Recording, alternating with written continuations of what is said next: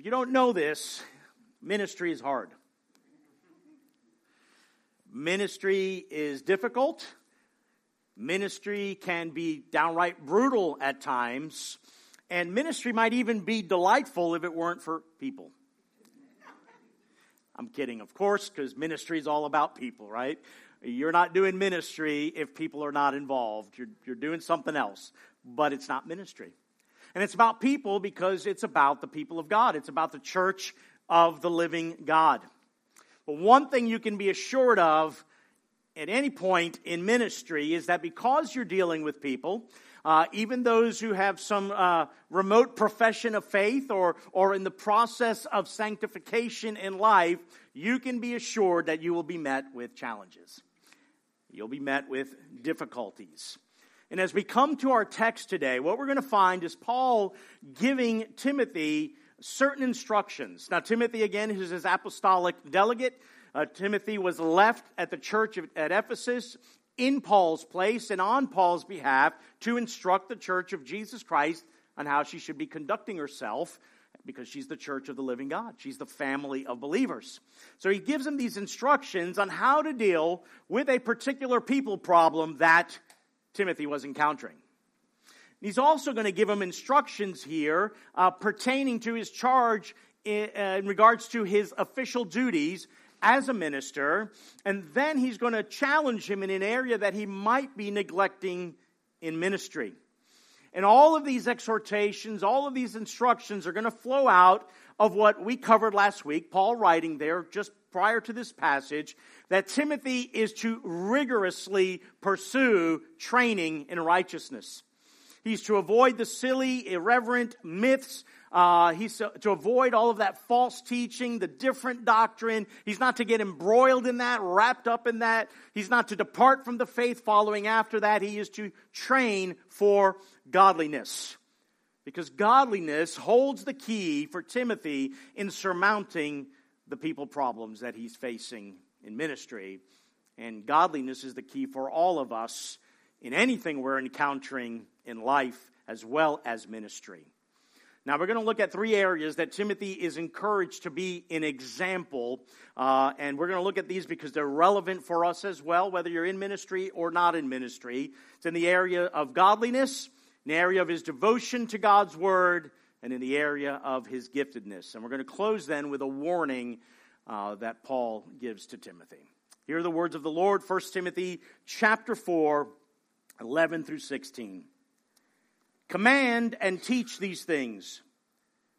Let no one despise you for your youth, but set the believers an example in speech, in conduct, in love, in faith, in purity. Until I come, devote yourself to the public reading of Scripture, to exhortation, to teaching. Do not neglect the gift you have, which was given you by prophecy when the council of elders laid their hands on you. Practice these things. Immerse yourself in them so that all may see your progress. Keep a close watch on yourself and on the teaching. Persist in this, for by so doing you will save both yourself and your hearers. This is the word of the Lord. Look how he starts there with this command. In fact, it's a command for Timothy to command the people of God. Verse 11, command and teach these things. What things? Well, as we've been talking about, anytime Paul uses these things, it's kind of a shorthand that he's using. He uses that phrase 8 times in this letter. These things. Last week it was set these things before the believer. Now it's command and teach these things. These things are the sum and total of all apostolic teaching. For sure, everything in this letter, but it also extends to all of Scripture. The Old Testament, the Gospels. These things were to be set before the believers. That was Timothy's job, to preach the gospel, to preach apostolic teaching, to preach and teach the Scripture. And he's to command the church of Jesus Christ in regards to these things. All right? Earlier, we saw there that he was to set them here, but now he's going to do something different. It's not just a casual talk he's giving to the people in teaching them these things. When he says to command, that's military language. He is under orders. He's under apostolic orders. And he's to exercise that authority that has been delegated to him as an apostolic delegate, commissioned by Paul, ultimately commissioned by Jesus Christ, to command and teach these things to the believers. Just as if Paul were standing there before the church and saying these very same things himself. Now, here's the challenge Timothy was facing. There's a reason Paul is writing this to Timothy. He's got a unique people problem in the church.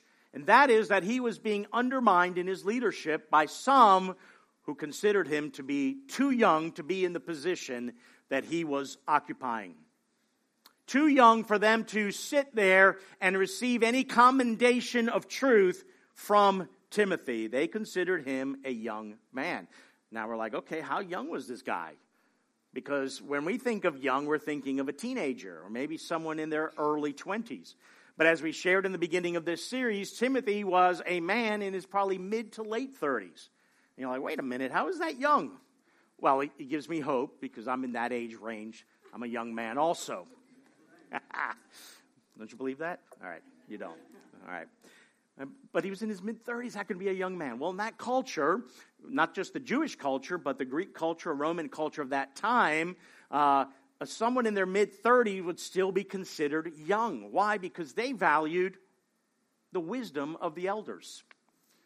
Now, that's quite a contrast to our culture and our world today, where youth is extolled, right? The virtue of youth is what everybody looks to. Like they're the innovators. They're the ones who have the collective wisdom now that they can run with, and elders are just kind of put away, right? Let's kind of tuck them away somewhere where they're not seen or heard. Very different from what we see in Scripture. Now, this is something that's super important.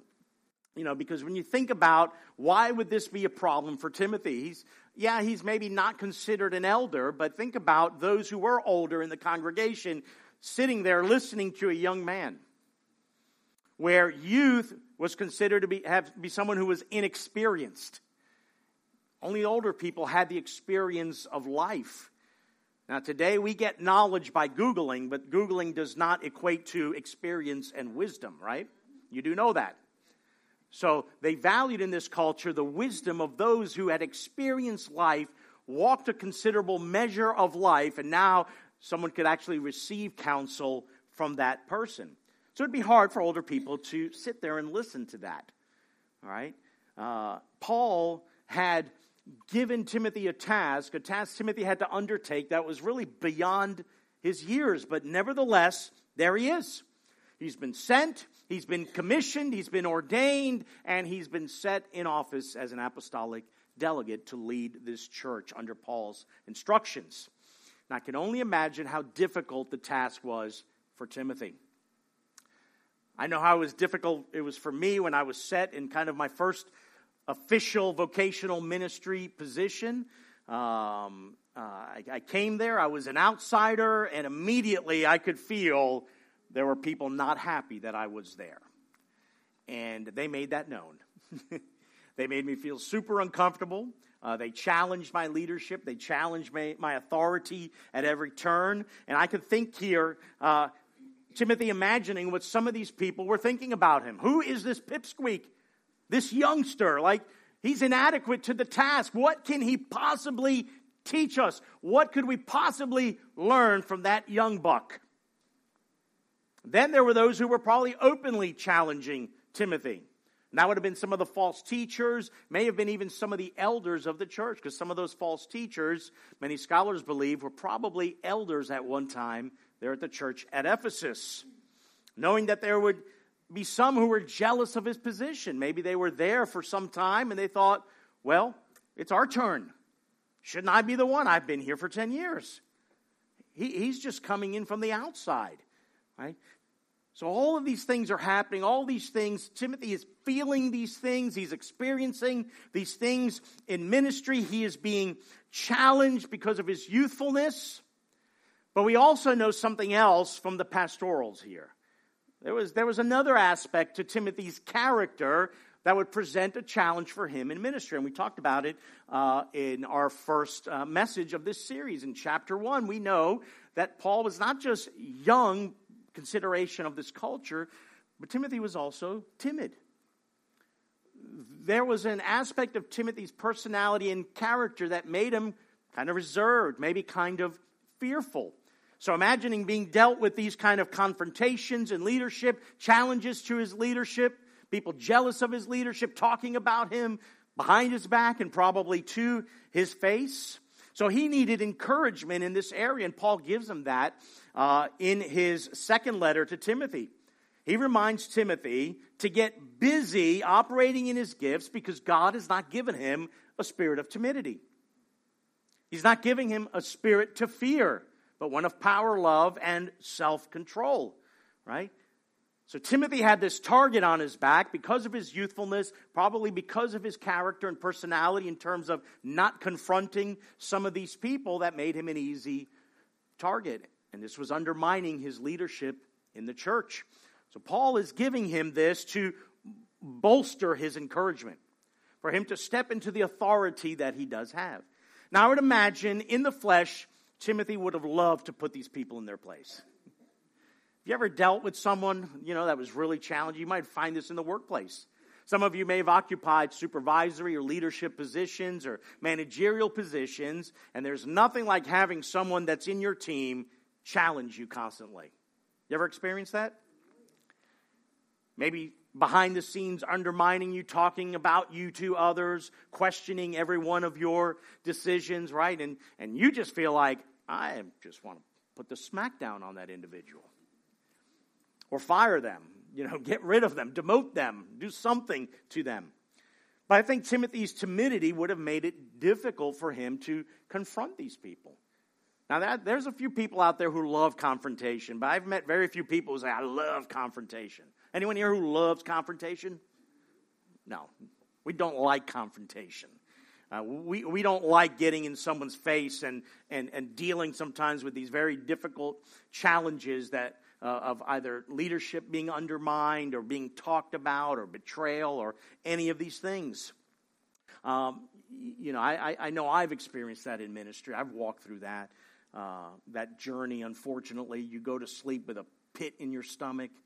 You don't sleep. You toss and turn. People are talking about you or challenging your leadership or being just overall jerks. Unfortunately, that happens in the church. Nobody here, of course. It's not a pleasant feeling, right? It's one of the greatest trials that a pastor can face. It's one of the greatest trials of ministry. And the reality is how one handles those things can either derail a church or it could set a church forward in path of growth and godliness. But it's a difficult thing in ministry. We face it in our daily life, but it's another thing to face it in the church of Jesus Christ. We have different expectations, right, in the church that people are actually going to act a little holier, right? Actually live in their sanctification, but that's not always the case. And it's not just about the church. Because even apart from leadership, I know some of you here have experienced that where people have looked down at you for a number of reasons. Not just because maybe you were young, but maybe because you were experienced. Maybe it was because of your ethnicity. Maybe it's just because they overall didn't like you. So I know all of us might have stories when it comes to that. But now Paul's going to tell him how to surmount this people problem. And his instruction to Timothy here is really classic instruction for leadership, but it's also for each and every one of us. In fact, it's a passage that if you've been in youth ministry, you've either preached it or you heard it. Right? Because sometimes we think about this only applies to the young. This is instruction for teenagers. This is instruction for the youth group. No, this is instruction for pastors and ministers. This is instruction for every single Christian. Notice he doesn't instruct Timothy to assert his authority. He doesn't instruct Timothy to pull rank. Hey, I'm the pastor. I'm the elder. I'm Paul's delegate. He doesn't instruct him to act aggressively towards his detractors.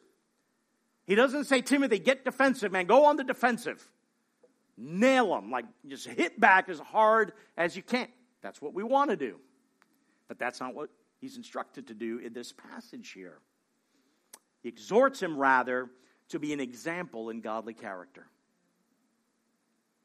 Be an example. Set an example for the believers. And what? In godly characters. Look, let no one despise you for your youth, but set the believers an example in speech, in conduct, in love, in faith, in purity.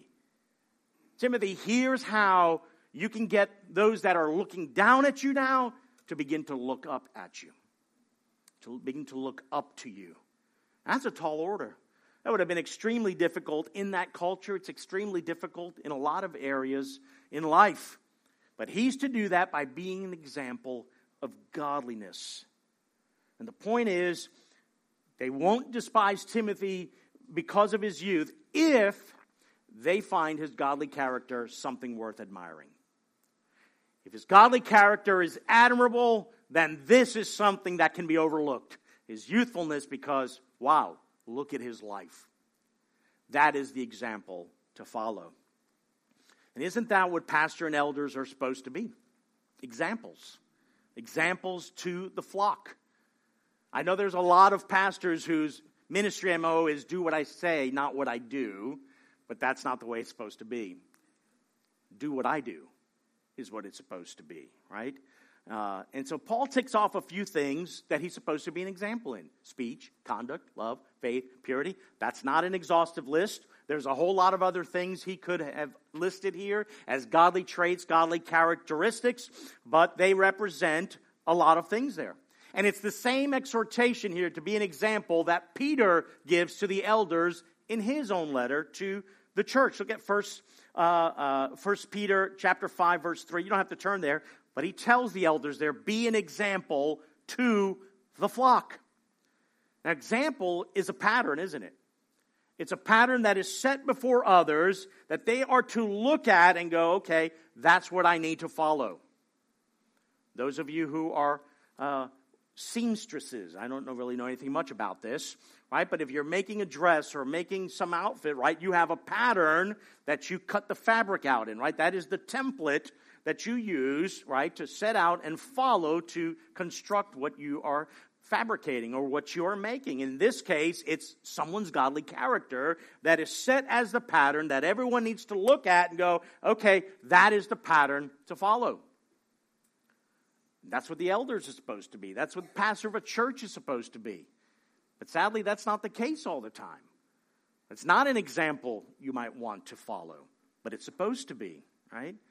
Titus chapter 2, Paul writes there instructing another young man, Titus 2, 7 and 8, show yourself in all aspects to be a model of good works, and in your teaching show integrity, dignity, sound speech that cannot be condemned, so that an opponent may be put to shame, having nothing evil to say about us. He's saying the same thing to Titus there. Same thing Peter is telling to the elders. Be an example. Be a model for others to follow. And then, here's some godly traits in which you ought to be an example in. Now, how can Paul command this? That's a tall order. That's a big, big deal. Well, Paul could command this because that's the exact same thing that others could see in him. Paul wasn't instructing Timothy to do something that he had not done himself. He's not telling Titus to do something he hadn't done himself. Peter is not telling the elders to do something he was not doing himself. How many times do we find Paul writing in his other letters, imitate me because I'm also imitating Christ. Follow me because I'm following Christ. Look at my life and I will point you to Christ. That is the job of an elder. This is what Paul is instructing Timothy. How many of us can say that? For sure, it's for a pastor and elder of a church, but isn't this for every believer? Shouldn't every follower of Jesus Christ be able to tell someone else, you want to know what it looks like to follow Jesus? Watch me. Watch me. I'm not going to throw shade here, though I could, right? But our current president is famous for saying the line many times when people challenge him, just watch me. Watch what I do. What is he saying? Well, by looking at me, you'll know. I can say something, but really my actions are going to be the things that tell you what I really believe and what I really practice. Well, how much more should every believer hear, right? Now, he ain't following through on that, but that's another sermon. But for every believer, every follower of Jesus Christ, can we not say to others, you want to know what it looks like to be in the faith, to know the truth, to see it inform your day-to-day life, what it looks like to follow Jesus? Look at me. Watch me. Isn't how the disciples learned from Jesus? What did he tell them to do? Follow me.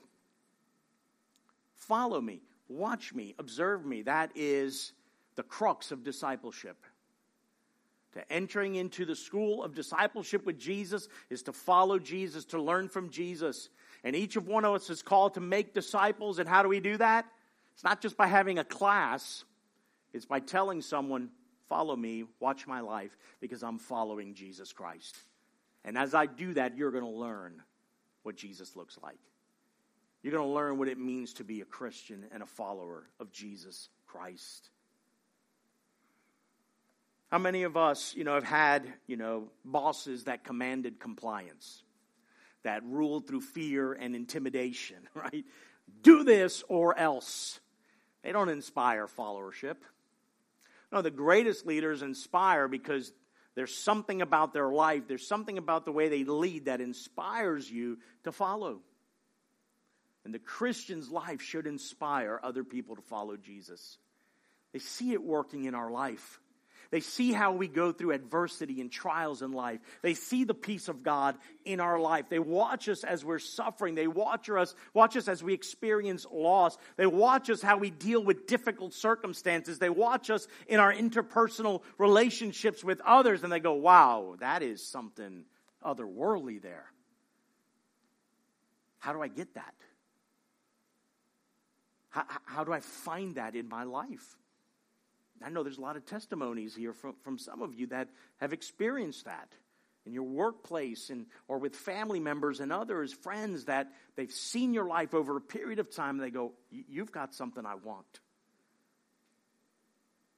And so for a minister like Timothy who is experiencing people problems in the church, those who are maybe looking down at him for really no good reasons, cultural reasons or other things, Paul is saying it's your example, Timothy. You've got to lead by example, not by lording over them, not by exercising just your authority over them, not just by saying, do it because I say so and pulling rank, but by his godly character.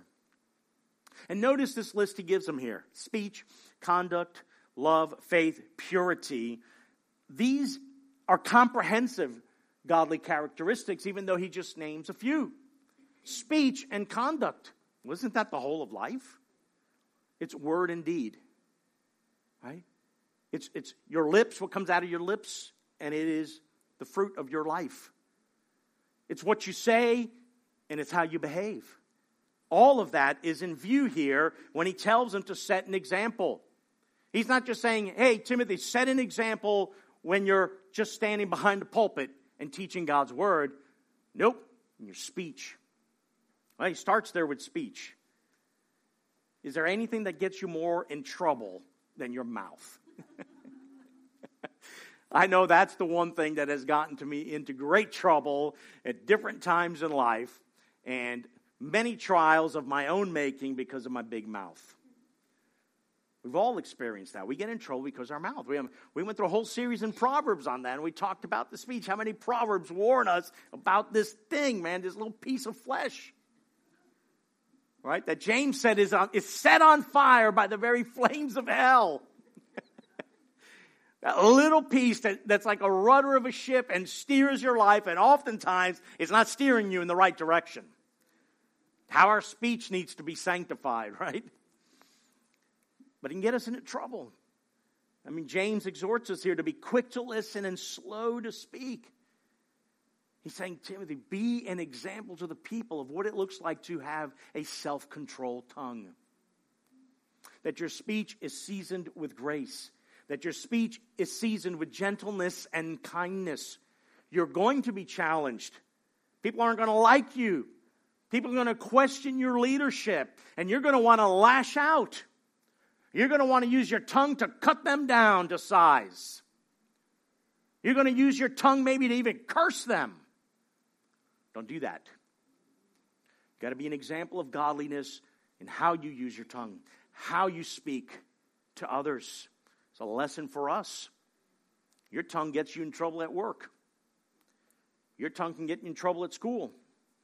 Your tongue will get you in trouble in relationships. Your tongue will get you in trouble in marriage. A lot. Right? You have to live self-controlled lives, and that extends to our speech. Our speech needs to be seasoned, right, with godliness. First and foremost, with the Word of God. How much should a minister's words have the Word of God prevalent? But also in dealing with difficult people. That our words reflect, that the Spirit of God is at work in our life. Notice these are the observable qualities, that others can experience. They're hearing these things, from the mouth of the elder. Others are observing us. How we talk is going to say a lot about our faith, isn't it?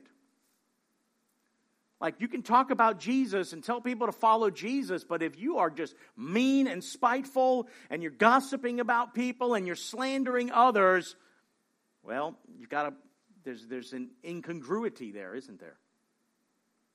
Something's misfiring, okay? So we need to be self-controlled in our speech. We need to set an example in our speech. Now he moves to the other part, conduct. Now, word conduct means manner of life. In fact, some translations spell it out that way. So be an example, set an example in speech, but also in your way of living, your manner of life, your conduct. Every facet of Timothy's day-to-day life, he is to set a godly example. This is not just ministry, is it? Now, Timothy, I don't think, was married. That's not mentioned. Right? But he would have to have set an example in his marriage if he were. It would extend to his relationships and how he dealt with people outside of the church, in the community, in Ephesus there, which was his home.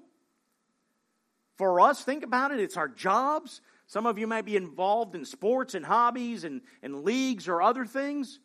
Certainly to family members who don't know Jesus and who watch your life and you deal with and you interact with. Classmates at school. Our day-to-day life, we need to be setting a godly example. So people see, look, our faith informs everything we do. It's not just going to church on Sunday. It's not just the 2 hours a week I spend with the gathering of believers and I can come in there and put on a happy face and act like I'm super spiritual. No, this thing plays itself out everywhere else in life, doesn't it? When I go home, how do I treat my kids? How do I treat my spouse? I can say all sorts of pleasantries here, but if I go home and rip my wife apart with my tongue, or I'm mean, right? That's not godliness. I'm not setting an example. We have to set an example there. So these are the observable things. Timothy, they could see your life, they hear what you say, and you need to set an example in those two areas of godliness. But then it extends to these inner qualities that he mentions here: love, faith, and purity. These are the things that are working out in Timothy's heart. Of course, it spills out to his life, to his speech and his conduct. It begins there. Right? But here he mentions these inner qualities that Timothy's to exemplify love. That word love there is agape, right? We understand that as this unconditional love, a love that is not determined by circumstances or feelings. This isn't, Timothy, you get to fall in and out of love. If they treat you bad, you don't have to love them anymore. If they undermine your leadership, you don't have to talk about them love them anymore, right? If they talk about you behind your back, you don't have to love them. Nope. He says you got to set an example in love. In every circumstance and with every person you interact with. Love has to dominate. Isn't love the prevailing virtue that Jesus mentions that people will look at and see and know that we're his disciples? Because that love is manifested in every action.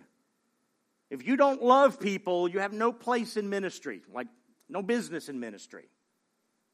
A pastor who runs to the green room because he doesn't love the people and doesn't want to talk to them and minister to them has no business in ministry.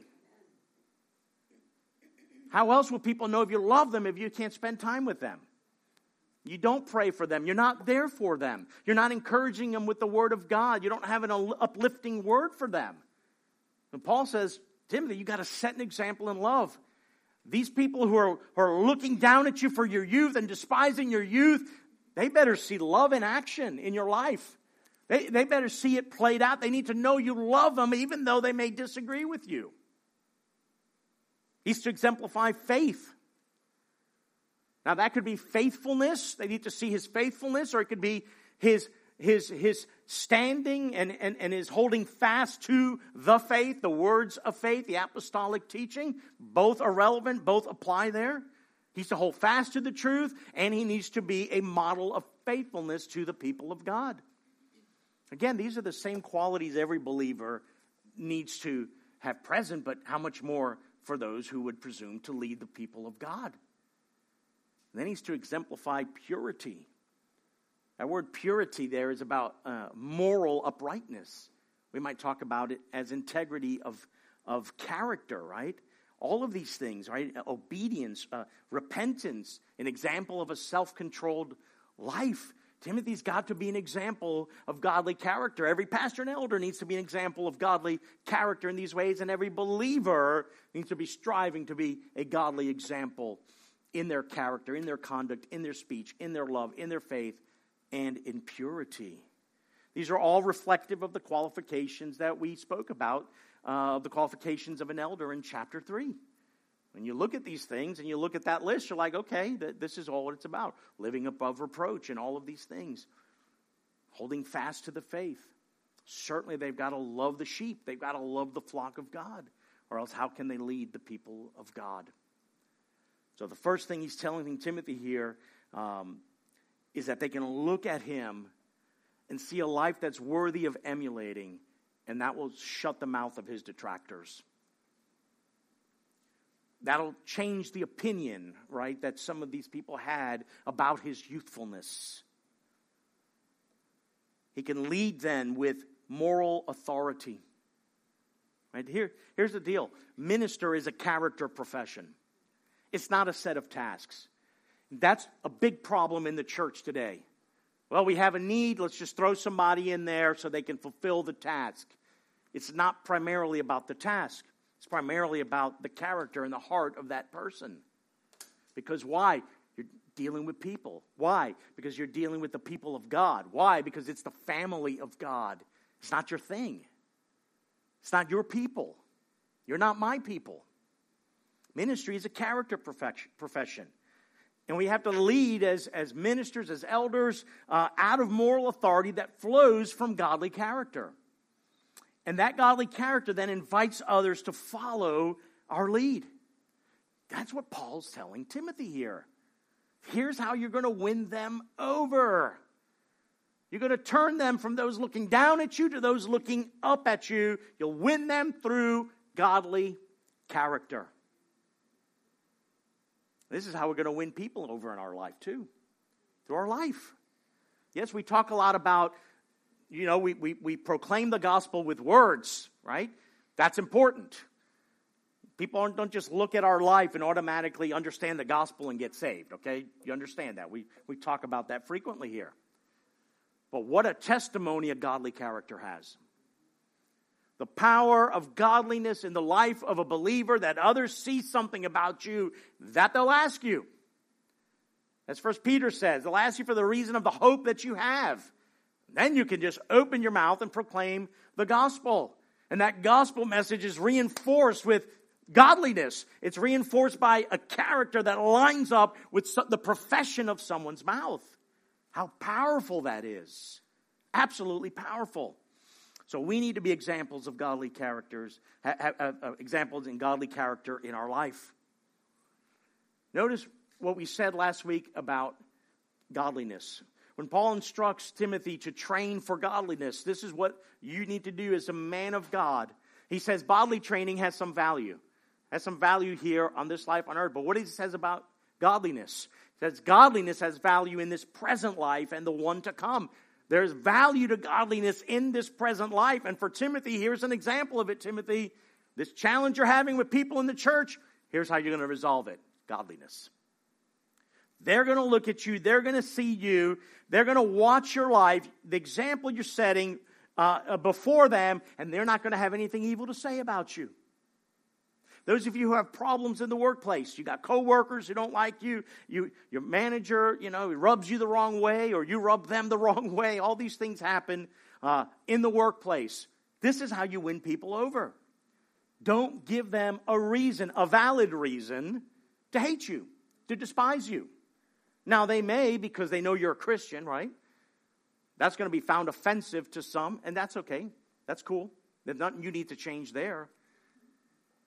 But if you're a jerk, you're a gossip, you're always late, you don't do your job, you're a slacker, other people always got to cover for you, you've given them a reason, a valid reason. You're not displaying godly character there. Right? So our inner life and our outer life should be worthy of imitation. That goes for ministers, that goes for all followers of Jesus Christ. The second area he needs to be an example is in his devotion to God's word. Verse 13, until I come. All right. Paul had the expectation that he was going to return. Timothy was kind of a placeholder, but with real authority, and he was to set things in order and instruct and teach the church everything Paul wanted the church to know. But here he says, until I come, devote yourself to the public reading of Scripture, to exhortation, to teaching. Paul is charging Timothy here with what is to be the primary and central aspect of the worship of the church. The centrality of the Word of God. Not secondary, not something we do on the side, not something that we take a few minutes to do. Here is your primary task, Timothy. Devote yourself to the public. That's the key, isn't it? He's not saying go ahead and study in private, though that needs to take place. Devote yourself to the public reading of Scripture, to exhortation and teaching. First of all, he says here, devote yourself to public reading of Scripture. Now, this was already a part of early Christian worship because it's just following the pattern of the Jewish synagogue. The men would stand, they would read the Word of God, they would read the Scripture, the prophets, the writings, the wisdom literature, right? And this continued on over into the church. So they had the Scripture that was read publicly. But there was something else that was also read in the church, like this letter. This was apostolic teaching. The instructions for the letters were that it wasn't just to the recipient. This letter is for Timothy, but the expectation was that it was going to be read in the church. He was going to stand up and say, here's what Paul's writing to us. And he would command and teach those things. He would declare them with authority because why? It would already be received as Scripture. Okay, so Scripture, the Old Testament, the apostolic teaching, the Gospels, right? Matthew, Mark, Luke, and John, or at least those who were written at the time that they were written, were also read in the churches. Right? So all these things would be read publicly in the church. And this is absolutely essential to the worship of the church. Why do we incorporate Scripture in all that we do here? Because it's the central and primary task of what we do as the church. It's the Word of God. It is how God speaks to us. Right? So we can all sing the songs that we do, but they also need to be laced with Scripture. They all need to be reflective of what God's Word teaches. They ought to be summations of the teaching of Scripture. We will read Scripture publicly. We'll read Scripture in the passage that we're talking about because it's central to what we do in worship in the Church of Jesus Christ. The Word of God is central. Why is there a pulpit here and not a little coffee stand and a stool? Because the Word of God is central. You know, the pulpit's not just a little convention of the church. This has its grounding in the Old Testament. When you read in Nehemiah chapter 8, when the people of God gathered and Ezra stood up to read from the book of the law, what did they do? They built him a platform. They built him a stand, a pulpit, where the book of the law was read from and people could look up and see and hear the Word of God being proclaimed. Why? Because the Word of God is central. We need to get that into our hearts and in our heads. It is the central thing that we do in our gathering. It's astounding that the Word of God has such a little role in most churches. A lot of attention given to the music production. A lot of attention given to the coffee area where there's lattes and specialty drinks and all those things. Those things are nice. A lot of attention given to the video announcements that are made. A lot of attention given to the TED Talk given by some professional communicator, but very little attention given to the Word of God. How can that be any good for a church? How can that grow a church spiritually the way it needs to grow in godliness? The Word cannot take a back seat to anything else that we do. Okay? What a contrast. What a contrast. Again, what we see, how God's Word convicted the people in the Old Testament. There in Nehemiah chapter 8. I encourage you, go home and read that today. I taught about it in our series at the beginning of the year. But Ezra there, he stands, he reads for 6 hours. The people are standing at attention, receiving the Word of God, hearing the Word of God. Ezra and the other scribes that were trained began to expound on the Scripture and give the sense and the meaning and give them understanding. And the people of God, you know what they did? They scrolled through Facebook. They were on Twitter. They were texting each other. Read what it says in Nehemiah chapter 8. It says that they wept. They wept under the conviction of the Scripture. Do you weep under conviction of Scripture? Does God's Word move you that way? To a deeper devotion to Him, to deeper worship of God? It must. It must. What was taking place there? The Word of God was being made central. And there he moves to here, Timothy must devote himself also to exhortation and teaching. Now, exhortation is preaching. In fact, I think the NIV translates it preaching, or the CSB. One of the translations translates it also as preaching. What is preaching? Preaching is exhorting from the Word of God. It's encouraging from the Word of God. It's commanding people to obedience from the Word of God. It's proclaiming truth from the Word of God. That differs from teaching because teaching is more about instruction. It's more about training, right? It involves explanation and it involves application of Scripture. And Timothy's to devote himself to these two things. What he's calling him to is what we call biblical exposition. He is to preach and teach in an expository manner. He is to explain the Scriptures. He's to expound the Scriptures. He's to exhort from the Scriptures. Preaching and teaching, that is the ministry of the Word of God by the minister of God in the Church of Jesus Christ. That was the norm in the church. Not therapeutic messages, not story hour from the pastor, not a comedy sketch. Exposition of the Word of God. Why? Because the Word of God is the only thing that can transform the people of God. It's the only thing that can grow the people of God. Ministers are called to be radically biblical in their preaching. And I believe that must be expository for it to grow the Church of Jesus Christ the way they need to. Now, the false teachers, they taught irreverent, silly myths. And they tried to razzle-dazzle people with their knowledge of endless genealogies and revelations and ministries, but that was not supposed to be Timothy. He was to devote himself to the Scripture. Public reading, exhortation, and preaching. And exhortation and preaching means that he needs to devote himself, not just public reading, but private reading. Lots of it. Lots of study. A lot of time goes into what we do here week in and week out. I'm not downloading messages from sermons.com. Or Get Your Sunday Message. I don't know if that's... I should get that URL. Start a new website. It takes study. It takes prayer. It takes laboring over the Scripture. I need to understand it for myself. I can't teach what I don't understand. I need to allow that Word to massage itself in my own heart and work in my own heart and work in my own life. Right? In order to stand up here and now exposit from the Word of God. Not my thoughts, not my opinions, not my hot take on it, but from what God's Word declares to us. So he needs to devote himself to that. If God's word is not central, there can't be proper worship in the church. And if God's word is not central, we cannot grow in godliness as the people of God and the church of Jesus Christ. In 2 Timothy chapter 3, he writes this to Timothy, 14 through 17.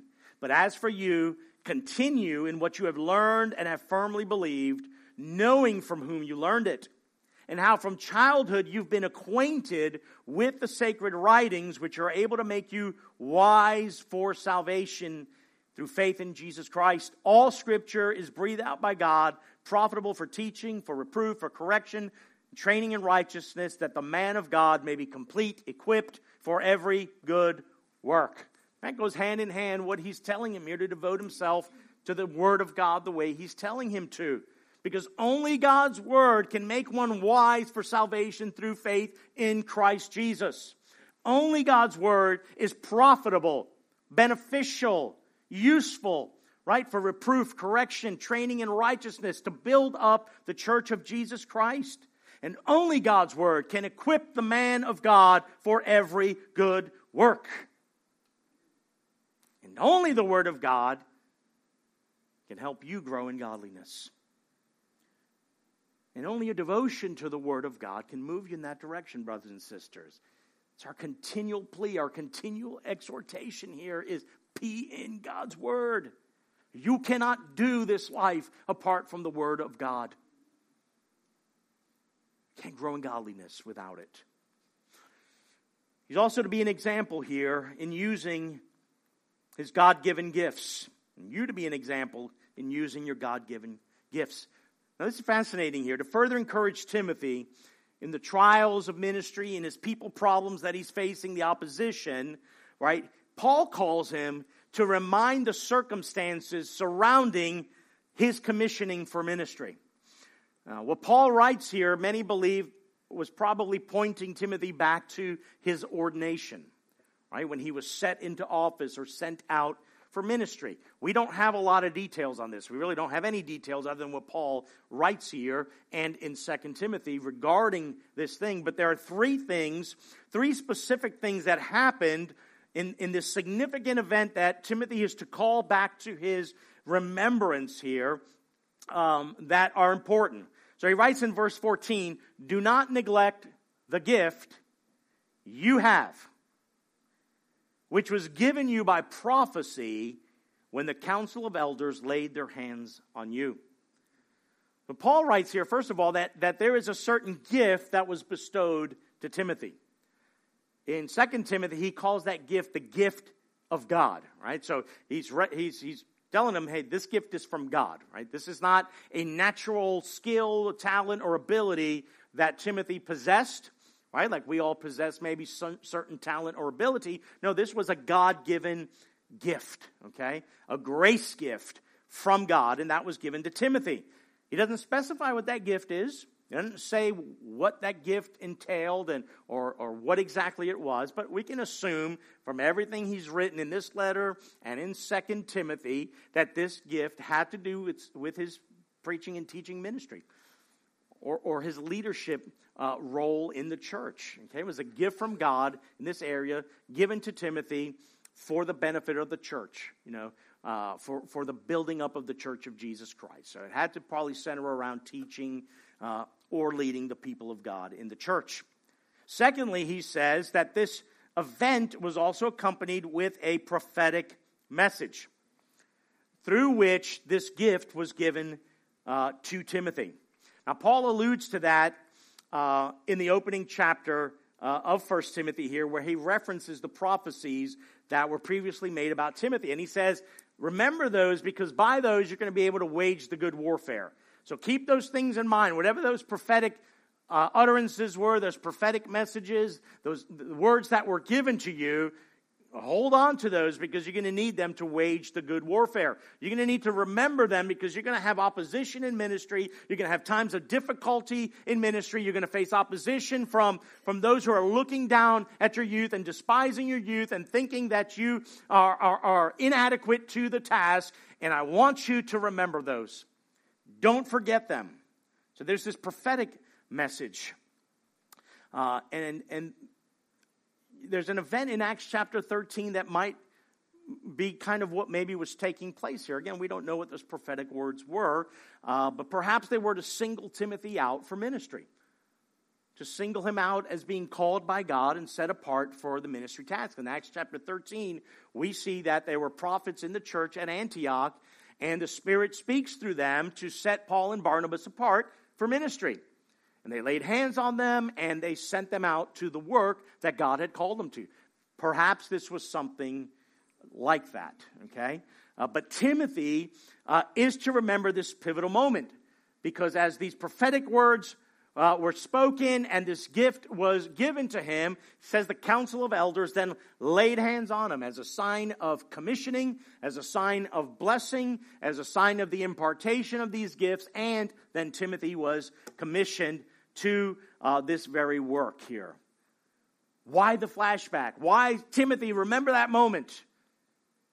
Remember when that was given to you. Remember what happened. Remember as you knelt possibly and the elders laid their hands on your head and they spoke these prophetic words over you and you were set apart for ministry and called out. Why do you need to remember that? He says, do not neglect the gift you have. Not you might have. You have this gift. He has a gift. He has a gift, and he shouldn't fear those who oppose him because he has this gift. Because he's been called, because he's been commissioned and given this special endowment. So you're not to fear. They're going to question your leadership. They're going to question your teaching, but you have a gift. You have a gift. Only don't neglect it.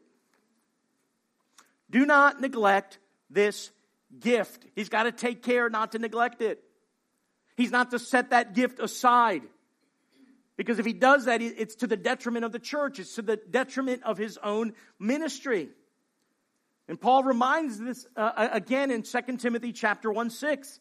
He writes to Timothy again, for this reason I remind you to what? Fan into flame the gift of God, which is in you through the laying on of hands. That gift, that whole thing, it's the same thing he's talking about here. He's been given a gift from God, and he's to exercise it, because if he doesn't exercise it, that's neglect. If he doesn't exercise it, it's going to diminish or wither away. What does that tell us? That gift has to be nurtured. Timothy's got to employ that gift. He's got to exercise that gift. He's got to cultivate that gift. And the imagery he gives us here is fanning into flame, right? Which we have to do sometimes. If you've got a fire burning and you don't attend to it, what happens? It starts to smolder. It starts to diminish. You might only be left with a few embers. Well, how do you get it back into a roaring fire? You got to feed it what it needs. It needs oxygen. It needs fuel. Right? You got to blow some air at it to get it into flame again. So it's something that Timothy has to attend to, or it's just not automatic. Which gives us some instruction when it comes to gifts. Timothy's been given a gift from God here. And he's got to develop it. Because it's not a once and for all time gift. At least it doesn't appear that way from the language Paul is using here. It's got to be used, it's got to be cultivated, or it diminishes, or it withers away. I think the warning here is, Timothy, use it or lose it. Use it or lose it. But brothers and sisters, you've been given a spiritual gift. We all, in Christ Jesus, have been given a spiritual gift. Now, yours may not have come by prophetic message. No prophet stood up and gave you a word from the Lord to say, this is your gift. Maybe hands were not laid upon you, but you still have been given a gift by the Lord. Let's quickly look at this. We don't have time to teach on spiritual gifts here, but let's look at 1 Corinthians chapter 12. A few portions from this passage of Paul's writing to the church at Corinth to give them instruction concerning spiritual gifts.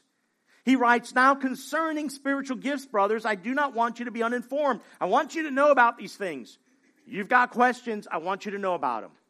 Because you have gifts, you need to be instructed in gifts. Because you have gifts, I don't want you to be uninformed.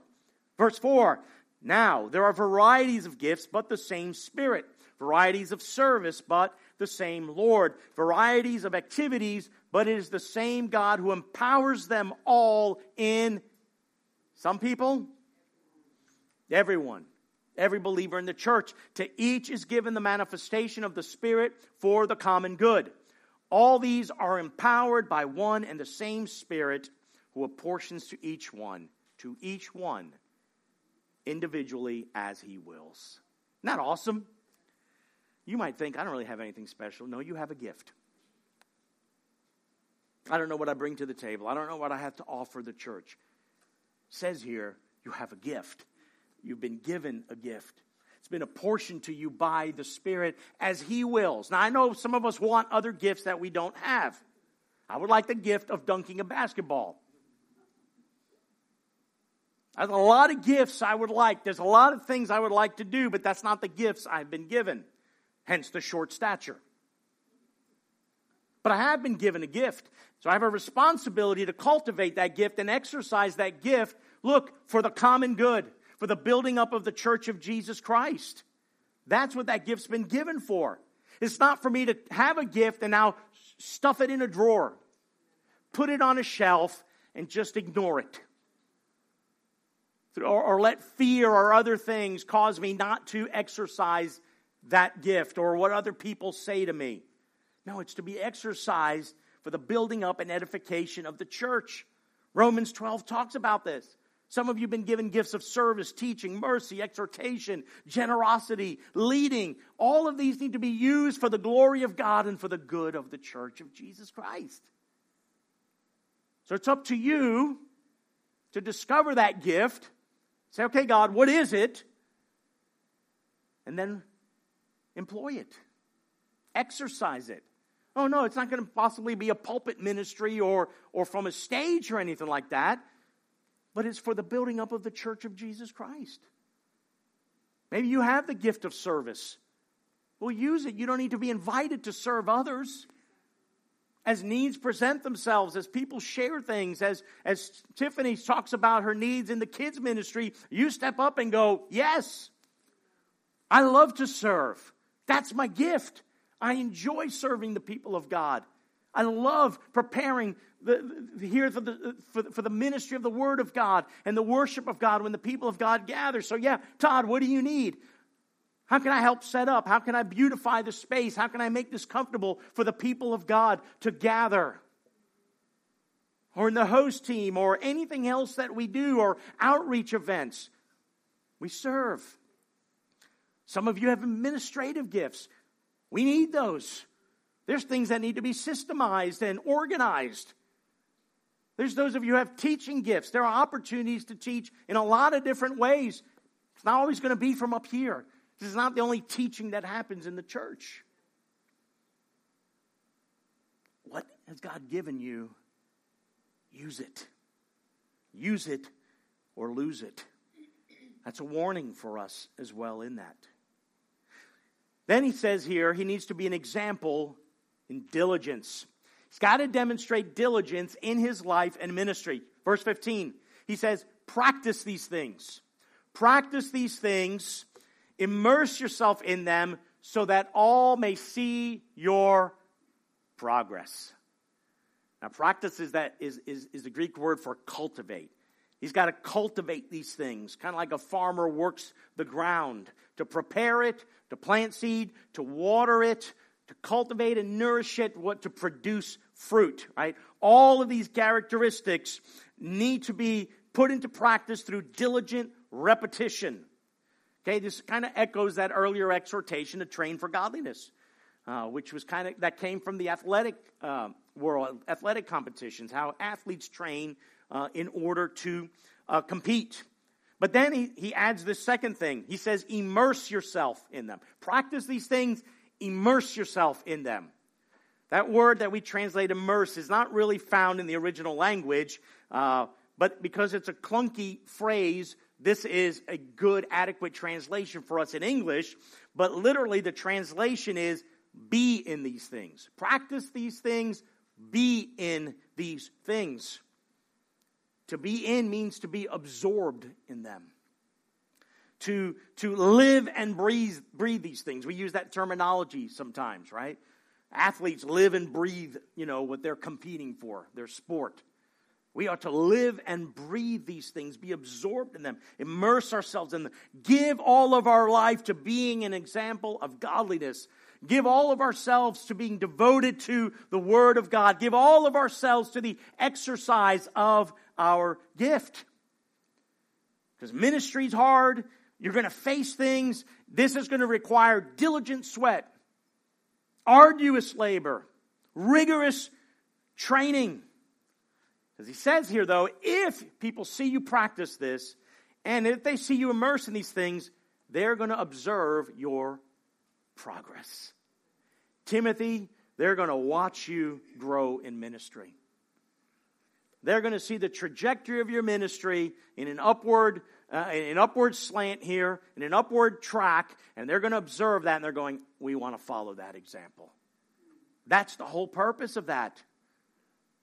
Practice these things. Immerse yourself in them. They will see your progress. Now, hopefully those that have been with us here for many years, who've observed my life in ministry, have seen progress. I hope so. That's what I would desire. I hope you've been able to observe a progression in my life of spiritual maturity. And from 10 years ago and 13 years ago, those of you who've known me a long time have seen growth in my life. Growth in godliness, growth in maturity. Hope you've seen a growth in the knowledge of God's Word. A growth in my teaching ministry. I don't teach and preach the same way as when I started. Hopefully you think it's better. Hopefully it causes you to listen more.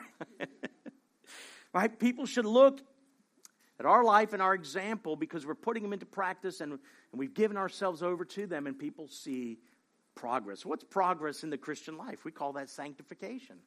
Right? Growth in godliness, conformity to Christ. We're becoming more and more like Jesus. So how about you? Can those who have known you the longest see a dynamic progression of growth in godliness in your life? Is there observable growth in spiritual maturity?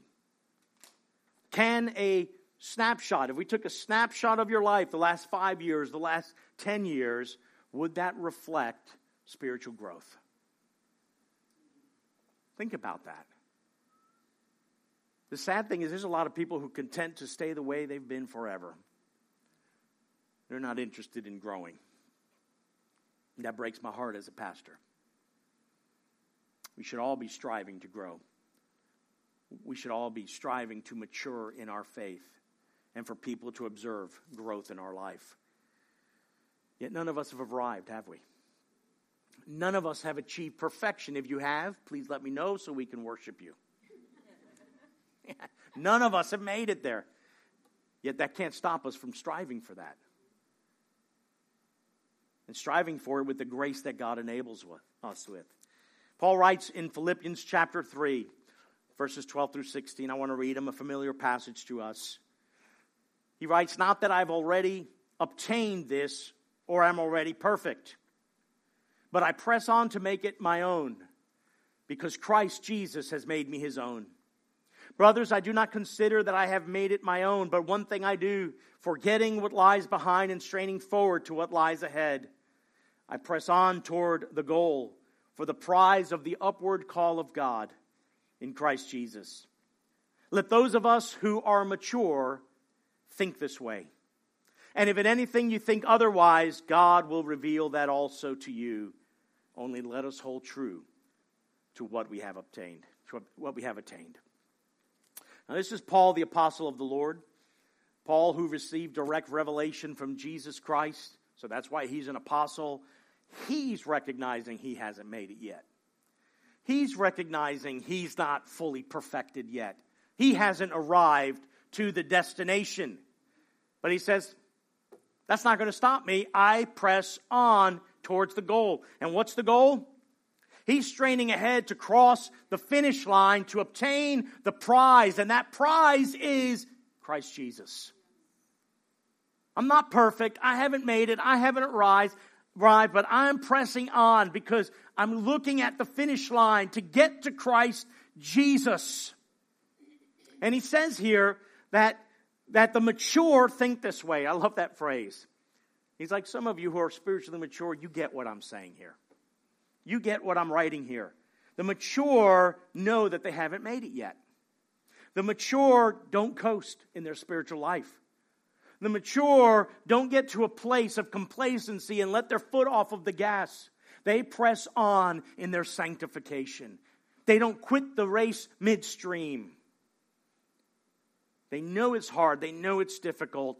And they press on because of what's over the finish line, Christ. They also don't know, and they also don't act as if they're perfect. Anyone who acts like they're perfect is not spiritually mature.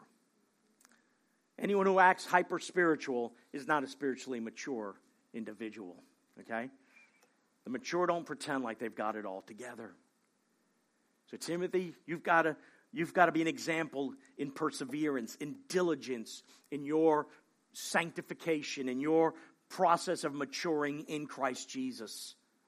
That maturity in Christ is what Paul desired and labored for in the church. We've read this passage, but it is so important to these pastoral epistles. But what he writes in Colossians chapter 1:28, him we proclaim. Christ is who we proclaim. We herald, we hold up, warning everyone and teaching everyone with all wisdom, that we may present everyone mature in Christ.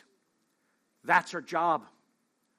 That's our job. This is what we labor for. This is what we sweat for. This is what we give ourselves for, to present everyone, present company included, mature in Christ. But in conclusion here, and what Paul ends this with, is this exhortation to Timothy, a warning that he needs to give equal attention and perseverance to his own life, to himself, and to the doctrine of the church. Verse 16, keep a close watch on yourself and on the teaching. Persist in this, for by so doing you will save both yourself and your hearers. He's to pay attention closely to his character, of which he needs to set an example to others in godly character, and he needs to set an example in his teaching. Now, if he's setting an example in godly character and he's devoting himself to God's word, this will be the outcome. He will be keeping watch on himself, and he will be keeping watch on the teaching of the church. That's important. We've said this repeatedly in our series. There's this close connection between our conduct and our doctrine. In what we do and what we believe. Right? That's interconnected. You cannot divorce these things from each other. Right conduct in the church will naturally flow from a right confession of Christ and his truth. What we believe about God is so important because it determines how you and I live for God. You cannot separate that. We need to be consistent in creed, and we need to be consistent in deed. Creed and deed, that rhymes, remember it. We got to be saturated with God's word so that we'd be growing in godliness, growing in love and devotion to the Lord. Now listen, here's why Paul's writing this and why he's strongly urging Timothy to watch his life and his doctrine. The same thing he echoes to the elders at Ephesus in Acts chapter 20. Watch your life and doctrine closely. Watch how you live before the sheep of God, because they're the people of God and they're watching you. And what you do, they're going to do. And watch what you're teaching them. Make sure it's the truth. Make sure it's the gospel that you heard that was first taught to you. Do not deviate from that teaching. It's that critical. It's that important. Why? Because if Timothy perseveres in all of the things that Paul has instructed in men, he will be growing in his own sanctification in all areas, in all things, and he's going to aid in the spiritual formation of those who sit under his teaching. He'll be sanctified, they'll be sanctified. He'll grow in godliness, they will grow in godliness. He will increase in spiritual maturity, they will increase in spiritual maturity. And that's what's meant by this very cryptic phrase here, you will save yourself and your hearers. Now, we know none of us save people, right? You do know that, right? You're not Jesus. Sorry to burst your bubble. You're not the Messiah. We know we do not save. Only Christ saves, right? Paul has made that very clear even in this letter. It mentioned several times. Jesus Christ came to save sinners. God is the Savior of all men, right? And here now he says, hey, you do this, watch your life and doctrine, you're going to save yourself and your hearers. Well, we don't save ourselves, and we certainly don't save one another. So he has to be talking about this aspect of growth in godliness and spiritual maturity. He's not contradicting himself in what he's already taught. But what he's saying here with this phrase is that those who persist in life and doctrine will persevere in salvation. Now, what kind of salvation? Well, we know, and we've heard it taught here, salvation is both past, present, and future. We've been justified. We've been saved by Christ Jesus. We're being saved as we're being sanctified and conformed to Christ. And we will be saved when we are glorified with Christ Jesus at his return. But right now, in this in-between our justification and our glorification, is this period of life where we're walking these things out, in which we need to watch our life and doctrine closely. We need to persist in it, persevere. And the one who perseveres is the one who makes it to the end, right? Yes? If you don't persevere, that means you haven't made it to the end. All right? So what's the point here? Okay? Those who keep this, who don't quit, they're not going to depart from the faith. They're not going to shipwreck their faith. They're not going to stray from the faith. All right? They're not going to find themselves at the end of their life totally drifting away from the gospel of Jesus Christ. They're going to run the race and they're going to cross the finish line. Look at this, and we'll explain further. Colossians chapter 1, 21 through 23. And you who once were alienated and hostile in mind, doing evil deeds, he has now reconciled in his body of flesh by his death, in order to present you holy and blameless and above reproach before him. Now, what Paul's writing there is the before and after of the Christian life. Here's what you were before. Okay, that's those before and after pictures you see, right? The severely obese guy. And then the skinny guy is the after picture, right?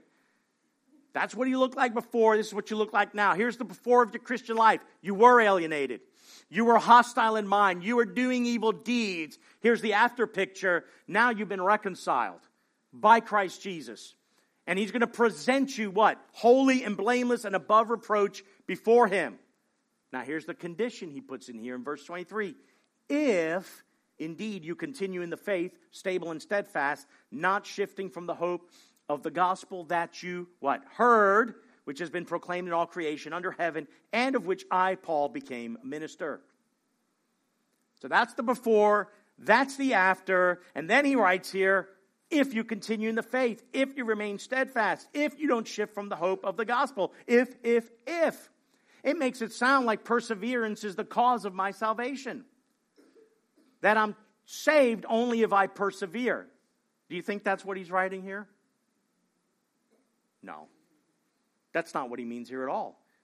He's already established quite clearly, this is what you were before, and this is what you are now. It's the reality. You are presently reconciled with Christ Jesus. You will be made holy and blameless. You will be presented righteous before him. Christ has already accomplished that for you. So perseverance is not the cause of our salvation. You're not saved by your perseverance. But our perseverance will be the ultimate evidence of our salvation. He who endures to the end, Jesus said, will be saved. That's the proof. You're saved. You made it to the end. You crossed the finish line. You have obtained the prize. 1 Corinthians 15, 1 and 2. Now I would remind you, brothers, of the gospel I preached to you, which you received, in which you stand, and by which you are, look, being saved, if you hold fast to the word I preached to you, unless you believed in vain. Here's the gospel I preached to you. You received it. You believed it. You're standing in it, standing firm in it, right? And you're being saved, but you're holding fast to the word of truth. Perseverance is going to be proof positive that your salvation was valid. But you weren't saved because you persevered. You're saved by Christ Jesus. You're saved if you hold fast to the truth. That's warning we continually give. Why? So we can watch our life and doctrine closely. So that we don't veer off into error. Veering off into error means you've departed from the faith. So the good minister keeps a close watch on himself and his teaching. He's going to persevere himself in the faith, and he's going to encourage others to persevere in the faith. That's how one saves himself and his hearers.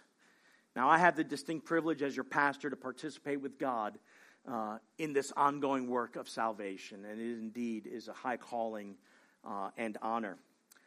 So I want to encourage you to pray for me. I want to endeavor to live my life watching my life closely and watching the doctrine. I'm zealous for God's church. I love the church of Jesus Christ. I love him because of how he has saved me, and I love the honor he's given me to shepherd the flock of God. It means I love you all. And loving you all means also there's going to be times where hard words are going to be said. But it's towards this end that we persevere, that we press on in the faith, that none of us give up in this fight. We will face opposition. We have opposition from the world, the flesh, and the devil. We're buffeted every day by those things. But you got to remain and hold fast to the faith. We're in this thing together. And I need you in my own life to encourage me. We need one another. We have to encourage one another in the faith. We need to stir up one another, as Hebrews says, to love and good deeds. But I have this double responsibility of my life, watching over my life and your life. So I'm striving to make sure my life is worthy of imitation and an example that you can follow. In the 13th chapter of Hebrews, the writer here in verse 7 and 17 writes this instruction to the church. Remember your leaders, those who spoke to you the word of God. Consider the outcome of their way of life and imitate their faith. We have to have a faith worthy of imitation. We have to set that example. Then he goes on in 17, he says, obey your leaders and submit to them. For they are what? Keeping watch over your souls. As those who will have to give an account, let them do this with joy and not with groaning, for that would be of no advantage to you. I have a responsibility before God to keep watch over your souls, to pray for you diligently, come before God on behalf of the flock of God here, to pray for your needs, to pray for your situations, and I take that as a serious responsibility. But I need your cooperation in that, because I want to do it with joy. I want to do it with joy. I need your partnership in the gospel. I need your commitment to growth in godliness, to perseverance, growth in your devotion to God's word, and to exercising your spiritual gift for the glory of God and the good of his church. So you also, brothers and sisters, keep a close watch on your own conduct, on your own life. Don't stray from the gospel of Jesus Christ. Do not stray from the word of truth. Watch what you bring into your life, brothers and sisters. Error out there, the thing with error out there that makes it so easy to receive and believe is just got enough truth mixed into it. It's got a measure, a kernel of truth in it that you go, oh, that sounds like the gospel. Be diligent to know the word of God so you won't be led astray. Don't move away from the hope of the gospel you've heard. The key to godliness is Christ, brothers and sisters. He's the mystery of godliness. He's the goal of godliness. He's our example of godliness. There's no greater example for us. Right? He is the goal we are all straining forward. That imagery of a runner straining ahead, right? So his head passes the finish line, or to cross the tape at the finish line. We all want to make it there. Every one of us. None of us left behind. But I want you to be encouraged, saint of God. His divine power has granted us everything we need. He's granted us all things to sanctify us, everything that pertains to life and godliness. He's granted us his Spirit, brothers and sisters, our helper, to come alongside us, to be alongside us, to strengthen us, to empower us, to lead us into all truth. That's what he's given us, so that we will not fail. And our Savior and our Lord has secured our growth in godliness. And he's ensured your success in godliness. You will be conformed to Christ.